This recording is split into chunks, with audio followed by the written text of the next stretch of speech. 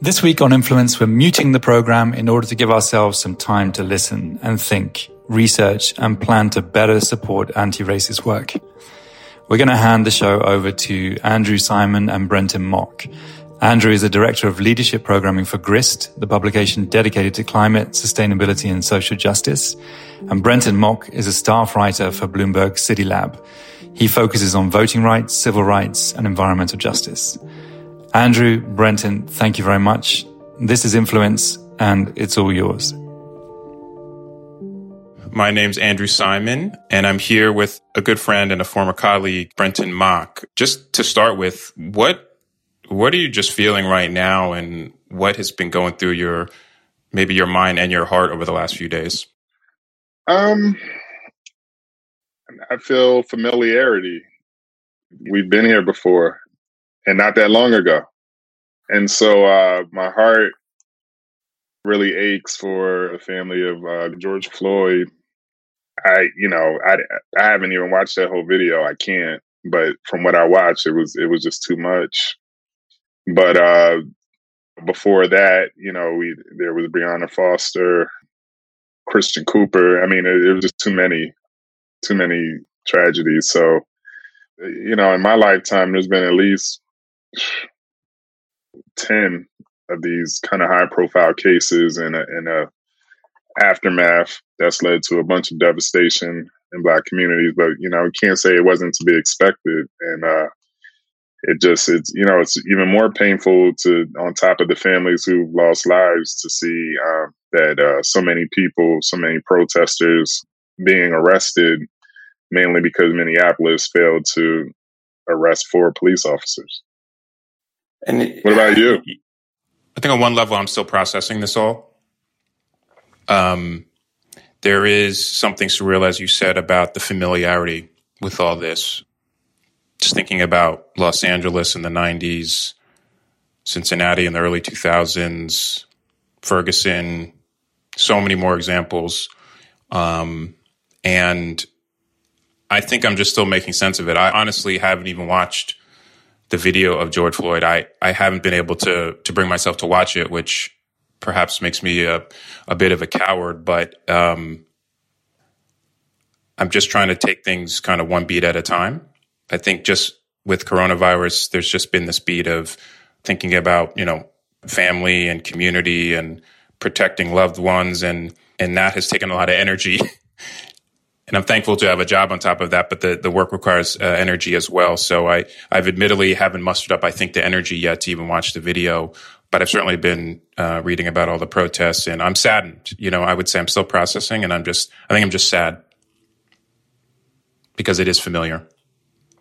In terms of this question of familiarity, this is something I want to ask you about. I mean, is there anything now that feels different? I mean, do you feel like this is history repeating itself? Or is there something that's different about the current moment? Honestly, it's like Groundhog Day for me. I don't feel a lot of difference. I remember when Ferguson popped off, and I just remember a lot of people just kind of being bewildered, like, where's all this rage coming from? And I remember back then being a little bewildered, thinking, like, how did you not, see this coming? But now I don't even feel that. It's just like, I mean, we've been through Ferguson, we've been through Baltimore, we've been through Chicago. I mean, if you haven't been paying attention. Yeah, and Brenton, just in your work as a reporter, as a journalist, you've covered not only Ferguson and unrest in the past, you've covered police brutality specifically, but you've also, covered the broader systems that really continue to make things worse for marginalized people. So I'm even just wondering, even let's just take it over the last 5 or 6 years, and maybe, starting with Ferguson. I mean, can you point to any systemic change? Policy-wise, I think it was somewhat advantageous that when Ferguson and Baltimore, when those things happened, the Obama administration was responsive across the spectrum. They had some strong responses, such as installing consent decrees in the police departments in Ferguson and Baltimore, in Chicago, and a bunch of other cities that basically compelled police departments to kind of change the way that they did their police activities, especially as far as African Americans were concerned. In either event, when Trump came into the White House, he, as you may know, he undid a lot of the consent decrees and said that they weren't going to enforce them and they weren't going to do anymore. And I think that, we're kind of feeling the pain of the undoing of that right now. But I will say I shouldn't have left this out in terms of difference. This isn't necessarily a systemic change, but I will say that environmental organizations, particularly the white ones, the mainstream ones, they have really stepped up, like, surprisingly. I remember in 2015 when I was writing about Ferguson for Grist. I mean, you can go back to those articles now and, like, look through the comments and see people saying, like, well, this is an environmental website. Like, why are we talking about police brutality and racism and stuff like that? And I think if you go to Grist now, and you don't have to go to Grist now, you can go to the environmental organizations themselves. They've been putting out some really powerful statements.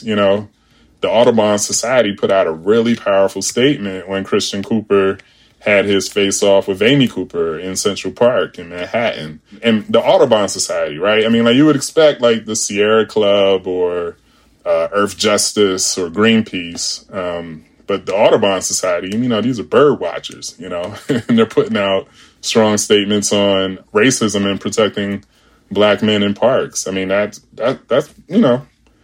really profound, especially when you consider that a lot of those kind of larger green mainstream organizations have a lot of pull and influence with policymakers. I'm glad you brought that up. I mean, you have covered Ferguson through that lens of environment, like you said, and I believe you had a piece in 2014 that had, Walking While Black in the headline. You've written about Christian Cooper recently. And I'm just wondering for the listeners who, maybe aren't aware of that connection between the outdoors, race, equity, access. I'm wondering if you can maybe connect those dots for some people. I think that, whether we're talking about Christian Cooper having his life threatened by a white woman in what essentially was a bird habitat in Central Park, or George Floyd being choked out in the middle of a street in Minneapolis, what we're talking about is like public space, right? Open space, and people's right to be able to enjoy themselves and live freely in these spaces, to not be killed in these places, to not be harassed, not be discriminated against. It must be a real luxury and joy to be able to just, for, white people to just walk around and look at birds, and look at flowers and plants and plant trees and stuff without ever having to worry about, like, someone calling the police on them because they feel like, they're doing something suspicious, but that's something that African Americans can, like, really never shake off, right? Like, they can't just kind of enjoy free space, open space, park space, green space, whatever space, like, they can't enjoy it because they know that someone is going to be looking at them through the lens of suspicion. Yeah. Just having an African American come into that space and then have people wonder, well, what is this person doing here? What is this Black person doing here? They must be up to no good. There must be something going on. That's life-threatening. The Christian Cooper, Amy Cooper thing is interesting because I think people didn't take seriously that connection between racism and public space, right? Black people, if a person ever said, like, oh, I don't like doing that because I don't like how white people look at me, or I don't want someone calling the police on me, somebody would probably laugh them off like, you're being dramatic, But the Christian Cooper, Amy Cooper thing, I mean, that blew that out the gate, right? That was a real kind of, like, transparently, just completely racist way of dealing with who was allowed to be in this space, who was allowed to follow the rules of the park, right? Amy Cooper was breaking rules by not having her dog leashed. Christian Cooper was trying to defend birds, telling her you must leash your dog. But because of that sense of white privilege and entitlement, that led to a completely racist incident that didn't need to happen. And it could have ended if the police had come, with Christian Cooper ending up, unfortunately, the same way that George Floyd's life ended tragically. And I can't help but think of really the tragic irony of the current moment where people are stuck indoors. People want to get outside. People need to get outside, breathe fresh air, see something green, look at animals, find some kind of peace with that.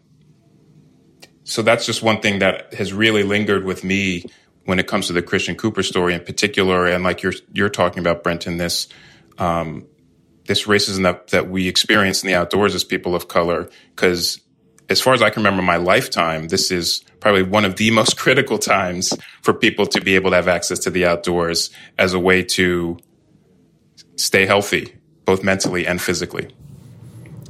Yeah, and then you add to the mix the fact that we're all wearing masks, right? Like when in U.S. history has it been cool or cute or safe for Black people to walk around with masks on without them definitely being viewed under the lens of suspicion and criminality? It was, the great social critic and poet Greg Moten. I mean, he calls it fugitivity, right? Fugitivity is the condition under which African Americans live, dating back to the Fugitive Slave Act, where just your existence, in America put you outside the lines of the law. If you were Black during slavery, but you were free, let's say you lived in a free state, but you were Black, under the Fugitive Slave Act, it didn't matter that you were free, right? Because you were Black. So if a white person identified you in the street in Philadelphia or New York City, they said, oh, he's Black. He must be an escaped slave. We need to bring him back down south under the Fugitive Slave Act. That level of fugitivity in a lot of ways has not left us. So even when we're outside, if we're in a park space or anywhere like that, any kind of public space where we're under the lens or the gaze of, of white people it's not even really just white people, because of the internalized racism that exists in African Americans and Asian Americans and Latino Americans. Sometimes it can be anybody who views certain Black people under this lens of criminality and fugitivity. So, I mean, this is the complexity of what it means to exist and live in the U.S. if you're Black. Just to spin the conversation forward a little bit, I'm just wondering, what are the efforts that are happening that are on the ground, community-oriented, grassroots, where some of the work is actually happening to correct some of the ills that people are protesting, but maybe there's just not an awareness of such efforts? The social justice, environmental justice, racial justice world is vast. You have to look at what these organizations are up against, right? Grassroots organizations are fighting for these policy victories to bring better laws and policies into place so that Black people and Latino people, vulnerable populations, can live and live freely. But they're up against such mega political corporate forces who just really don't care. It's really hard to make a dent, right? And every time that there is some kind of progress that's made, there's always this backlash, and that's what we're living in right now. Is this period of backlash from all of the progress that was made under the Obama administration. I think we've seen a huge explosion in awareness and activism around environmental justice, if we could just take that one issue, right? In the beginning of the Obama administration, you had some really great organizations that were holding it down on the environmental justice front. You had We Act in New York, in the New York City Environmental Justice Alliance.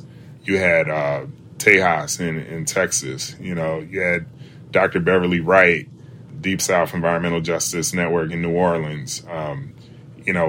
I can go on. But these were organizations that had been holding it down since the 80s, right? And with no funding, with no resources, and just kind of steadily just kind of piercing away. And then by the end of the Obama administration and more into the Trump administration, it's now everybody's talking about environmental justice, right? And now all this money is being thrown around, and you have Congress members, environmental justice is being talked about at the highest level, whether it's, someone like AOC or someone like Bernie Sanders, you can't even get on the Democratic presidential platform unless you're talking about environmental justice, right? It's not just the grassroots organizations anymore. Now it's the Sunrise Movement, and it's exploded. This is what we wanted, right? Like, we wanted there to be like this growth and awareness and people to speak directly to the power on this. Environmental justice awareness and activism has grown exponentially, and people are making the connections between environmental justice and police brutality and housing justice and transit justice and economic justice, for people of color. But what we're seeing is this huge backlash, again, from the enforcers of white supremacy, from the people at the corporate level who just, again, they trying to protect profits by any means necessary. And so we kind of see like what the blowback looks like. And it's tough, Right now, people on the ground are fighting, like 3 different pandemics right now? Yeah. I mean, coronavirus, police violence, racism. I mean, people are getting pummeled, Like, it's feeling like the end of Avengers Endgame, And it's like, you can't help but feel like that by the end of this, like, half of us are just going to, like, blow away like dust, or, because, I mean, it's just, we're up against such mighty forces. So we already know that it's not a matter of just kind of like throwing money at the situation, right? And it's not even just a matter of just like making everybody aware. It's really having to deal with the full force of racism, like having white people like really confront and face and deal with the racism that is perpetuated at every level of power in America. I had a question here about allyship. I mean, in this moment, what's helpful from allies or for those who want to be allies? That's the part A part. The part B part, what is not helpful? But let's start as what is helpful when it comes to those who are allies, consider themselves allies, or who want to be allies in the current moment? I'm a little, the ally language is a little foreign to me. I don't know what makes a good ally. And that could be because I'm just a journalist, right? I mean, I'm not an actual activist. But, I don't know. I hope that's a good answer. But I say it because, like, I get this question a lot. How can a white person be a better ally? I mean, like, I don't know. I mean, like, what is the threshold that we're talking about? Is it like Joe Biden, like, caping for Obama? Or are we talking about, like, John Brown, like, back in the slavery time, like going all in with Nat Turner, like cutting white people's heads off? I mean, like, there's so many levels of allyship, and I don't know what's required in this moment. I mean, racism is just such a brutal force. I could sit here and say, I often hear about like Thanksgiving, like when Thanksgiving comes around. All of my white friends talk about like how controversial it's going to be at Thanksgiving dinner because they have their Republican and Trump-loving uncles and aunts and da-da-da-da-da. I don't have none of that. I don't know personally anybody in my family or friends like who supports Trump or who's a Republican. So Thanksgiving is never stressful for me. But I always hear this from other white people about how like, oh my God, Thanksgiving, I got to deal with my racist uncle. And I'm like, I don't even know what you're talking about. But if we want to talk about like what, so I mean, one answer I can say for allyship is like, yo, if you got racist people in your family, like divorce those people. You know what I mean? Like just get rid of them. That's radical, right? I'm gonna tell you like, oh, you got a racist uncle, just like don't fucking talk to him anymore. Like just cut him off. But who am I to tell somebody like cut their uncle off? Racism is in the bloodlines of these people, right? It's not easily severable when it's that close to you. And so unless like people are like willing to go into civil war with their own families, which I don't even know if it's in my right to like tell people to do, I will ask somebody to do that, but like that's not an easy thing, right? People have like real connections with their family members outside of this conversation around racism because these are the people who raised them, right? So if you're willing to go up to the person who raised you and say, I just can't even deal with you anymore unless you get rid of this racism, you know, I feel like that's the kind of level that maybe we should be talking about, but I just don't know how you even like talk about it. One thing I want to ask you, Brenton, is who are some of the voices right now that are getting you through this moment in time? Voices that might be, that others might just want to know about, want to read about, listen to themselves. Yeah, Nikole Hannah-Jones. I mean, we have to say that off the top. Nikole is a great friend, but she's doing phenomenal work, raising awareness around segregation and how deeply rooted it is, not just in our neighborhoods and society, but in our families. You know, she talks a lot about family. And I love any writer who brings it down to the family level because that, you know, that's the intimate connection. That's where the rubber hits the road. You know, we can talk in these kind of like large platitudes about like what's going on with society, but we got to talk about like what's happening in our families, right? Talia Buford doing absolutely great work as always on the environmental justice front. There's a great reporter out of Memphis named Wendy Thomas, who basically has created her own journalist infrastructure in Memphis. She runs MLK50.com, does phenomenal reporting. Roxane Gay, who's just a phenomenal writer, and just love to soak up everything that she writes. Brittany Cooper. I mean, Brittany Cooper is phenomenal. LaToya Peterson has always been phenomenal. My big bro, Kayese Lehman, who always lays it out. Other than that, I'm reading children's books, man. I have a baby. So, like, you know, and that's my escapism, man. I read, like, ABC books and watch Akilah and Me and stuff like that, you know.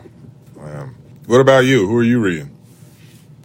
Well, I just recently read Between the World and Me for the first time by Ta-Nehisi Coates, which... Oh, yeah. How could I leave Ta-Nehisi out? Yeah, and I was late to that. But what's amazing to me is every word of that rings true so right now. This whole notion of the lack of value put on the Black body and what his son and so many other Black people have to live with when it comes to fear and recognizing that your body isn't valued. So every word of that just rang and still rings so true to me.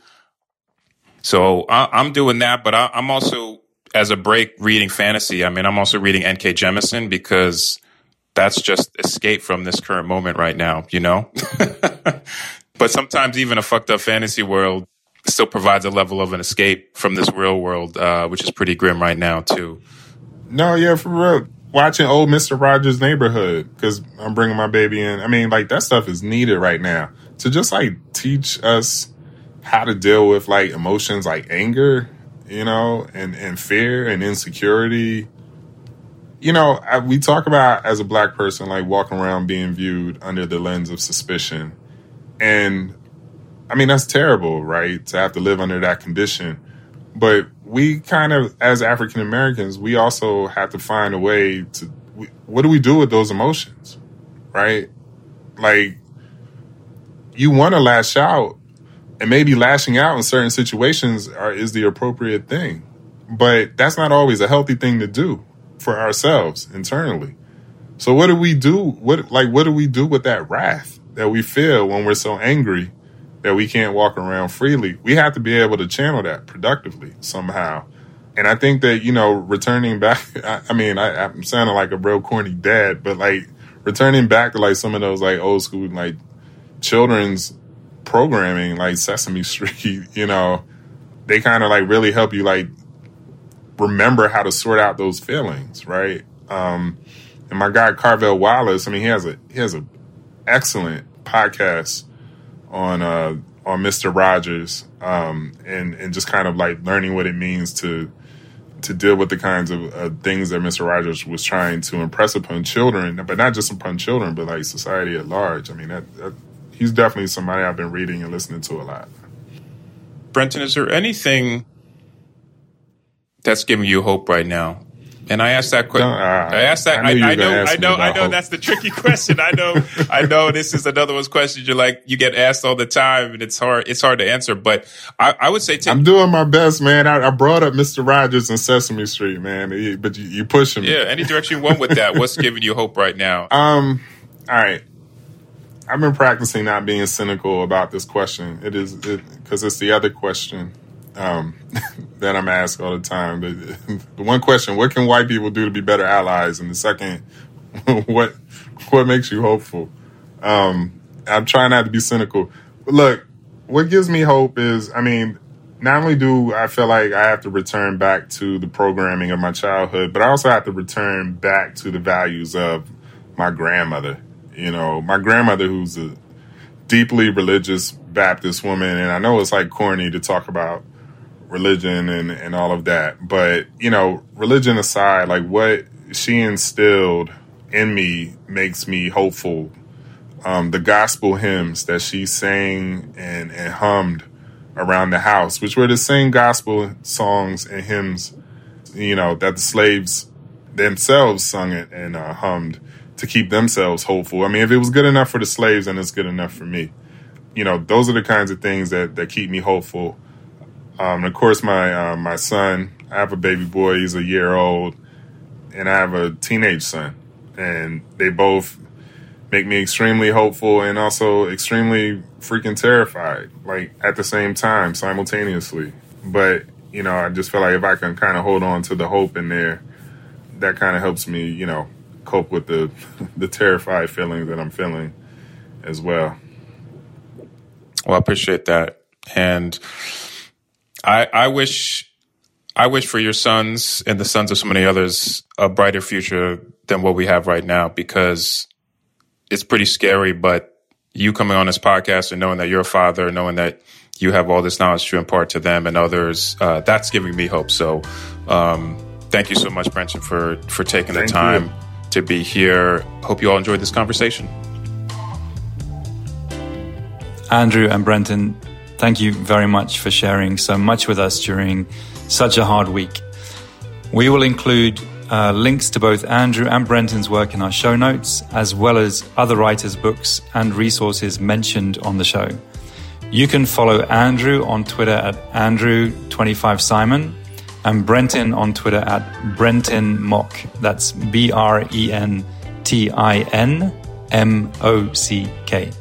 at Brenton Mock. This special episode was produced by Elise Hugh and Rachel Swaby. Influence is a podcast from WeTransfer, produced in association with Reasonable Volume. Thank you very much for listening.